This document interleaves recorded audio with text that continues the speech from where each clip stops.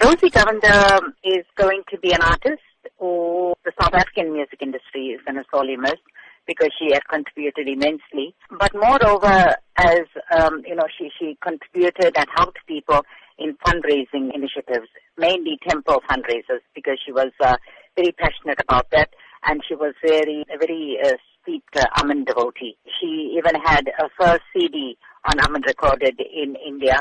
Two things that stand out for me about Rosy. First was a devotion to a work, art form, and a commitment, and contribution to all the temple fundraisers. And secondly, she was passionate about passing this art form to the younger generation. She always nurtured and mentored youngsters in this field. In terms of her work in the music industry specifically and the CDs that you say she recorded, what will you say she'll be remembered for the most?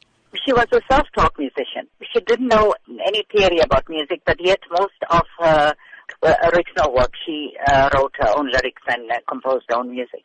And I think that's a big accolade for an artist. What would you say younger artists, up-and-coming artists, can take from the teachings of Rosy Govender? Humility, passion, and commitment to the art form.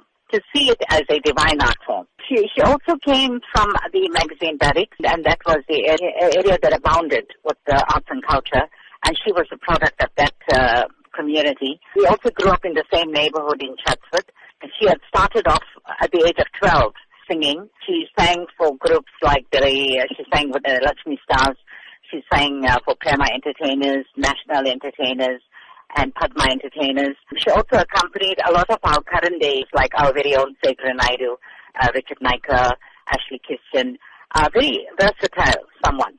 But I think more than the music, we'll remember her for the kind of person she was, kind, compassionate, humble, and rooted.